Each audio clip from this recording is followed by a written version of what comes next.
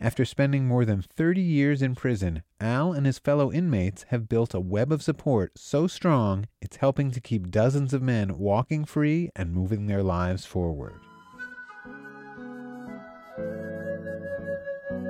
I arrived at Old Folsom Prison, 1983, January in fact. 19 years old, didn't know what prison was about other than what I had saw in the movies, and that gave me the worst case scenario. So I went into this castle-looking, prehistoric, almost medieval-looking building, and that terrified me. The main point was to stay alive, and if that meant that I would end up with more time, then so be it. Exercise, stay as healthy as I possibly can, watch my back, don't trust anybody. That's Al Sasser, Making Contact's most recent Community Storytelling Fellow.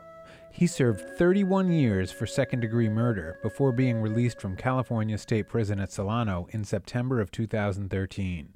In the segment you're about to hear, Al tells the story of how he and a group of 50 men were chosen for a certification program to become drug and alcohol counselors inside the prison. But unexpected by the prison administration and even subverting their goal of simply saving money, the group formed a brotherhood of sorts, which became a mutual support system, both on the inside and the outside. One would think that it would basically start by acquiring the literature, showing up at a certain time, meeting at a certain place. However, the initiation for us was this loud boom. So it was like 2 o'clock in the morning, and all of a sudden you hear this noise, this loud bang, boom, you look up.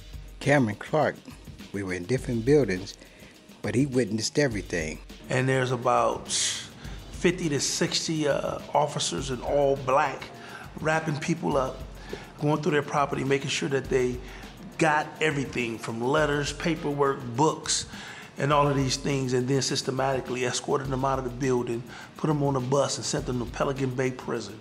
Out of hundreds, 50 were selected to participate in this offenders mentor certification program, in which we will become certified with the state alcohol and drug abuse counselors.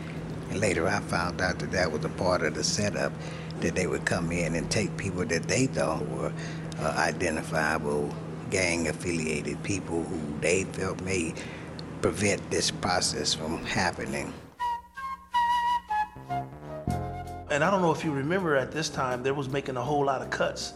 And the CCPOA at that time was reallocating funds from rehabilitative programs to ensuring that they received a higher wage. So therefore, a lot of our programs and our educational opportunities was cut. I guess the basic idea was we don't need to hire employees from outside and bring them inside the institution and pay them a higher wage with insurance and benefits, when we can take like-term prisoners, train them, and have them for a long-term period facilitate these groups. And then here it is, here's these 50 individuals that's about to potentially become counselors. They were coming up to us saying, you took my friend's job, or such and such is not going to be able to work here anymore because they're about to give you guys the jobs that they once had. One thing that was really on point with that idea was the fact that we relate to each other better than people outside.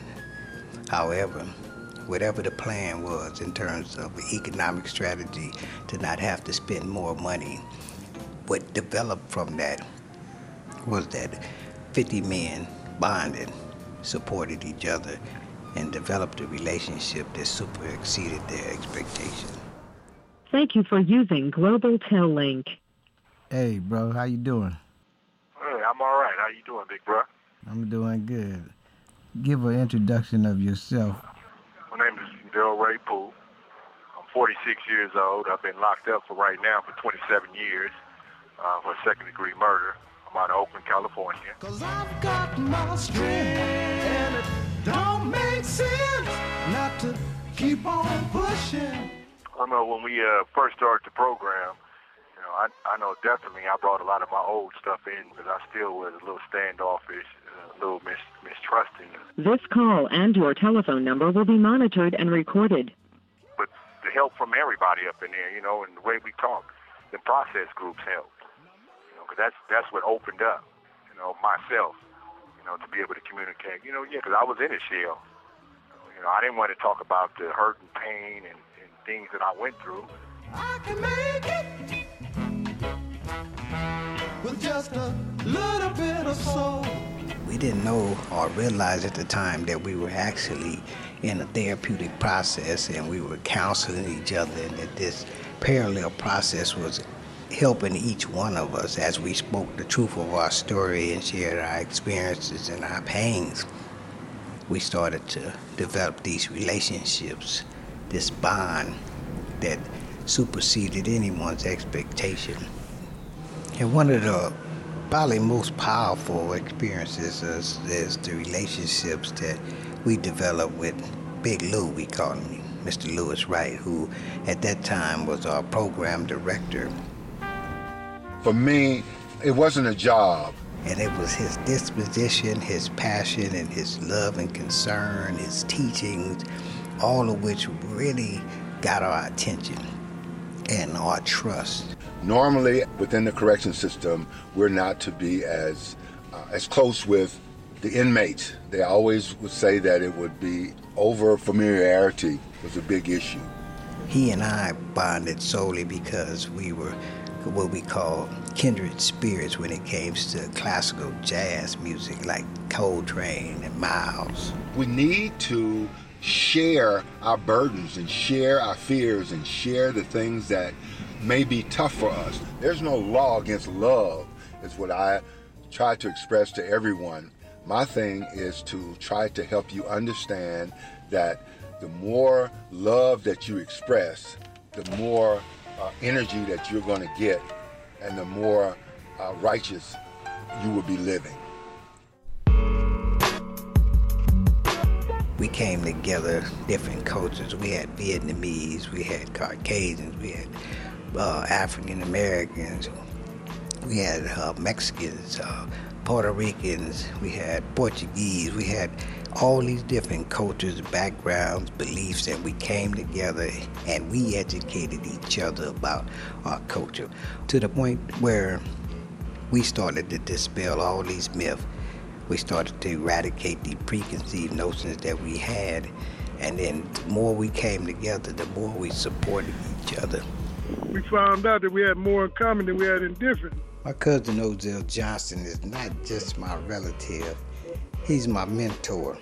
You know, even though we came from different walks of life, different paths of life, but they still had the same issue. It's about, man, all of us in pain. We would support each other financially, we would cook food and eat together. We were breaking all the paradigms that were so perpetuated in the prison culture. Slowly but surely, that started to change the culture of the yard, man. It was amazing. We did not allow the threat of death even to prevent us from being friends to each other, and that evolving into a brotherhood. First, I had to learn how to be honest with myself, because most of my friendships and relationships in the past was kind of like negative. Once I learned to love and respect myself and treat myself decent, then I allowed other people to come into my life. When I didn't believe in myself, some other people believed in me and they gave me hope. And despite the fact that we had guards in opposition of us, we had instructors in opposition of us, we had other prisoners in opposition to us, we continued to persevere. As I stand here in downtown Oakland, just checking out the scenes, watching people go by, I just really appreciate being free and being able to express myself freely. And in part, that's what this is about. This story that I'm imparting on telling or sharing is a story in which I hope to honor some of the most unrecognized heroes in my life. Men who have assembled together against all odds, against an identifiable enemy element which would rather see us die a painfully emotional and psychological death. And still we rise. And as a result, the majority of these 50 men are now out in society being productive and sharing the insight that they've gathered through all this struggle. Here we go.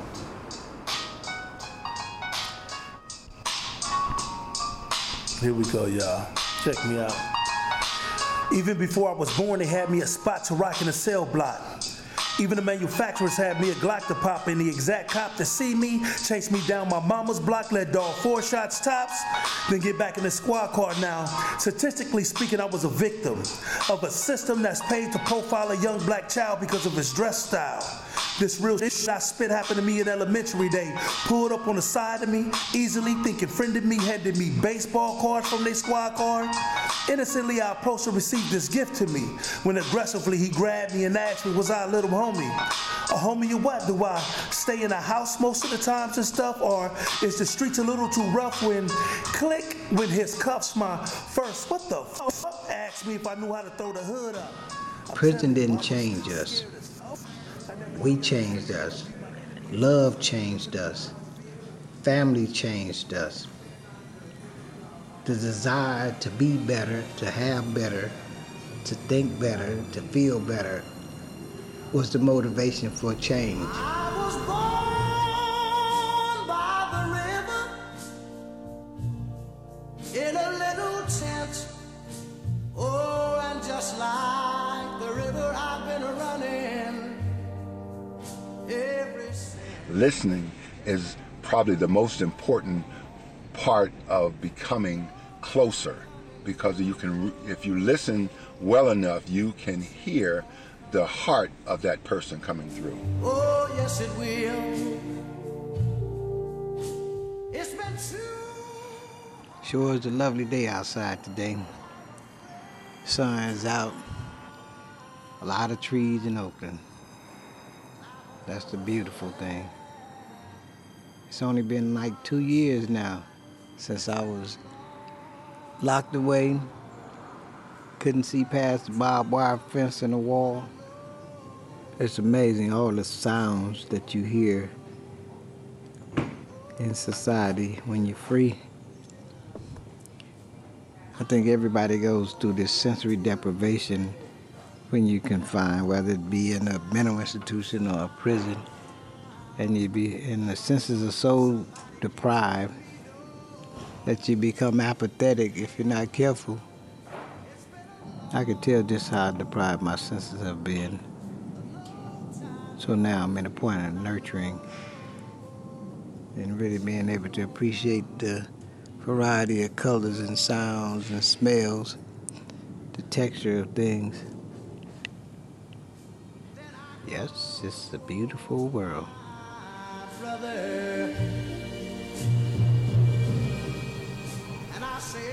My name is Sasser, and this is my story, and I'm sticking to it. But he winds up knocking me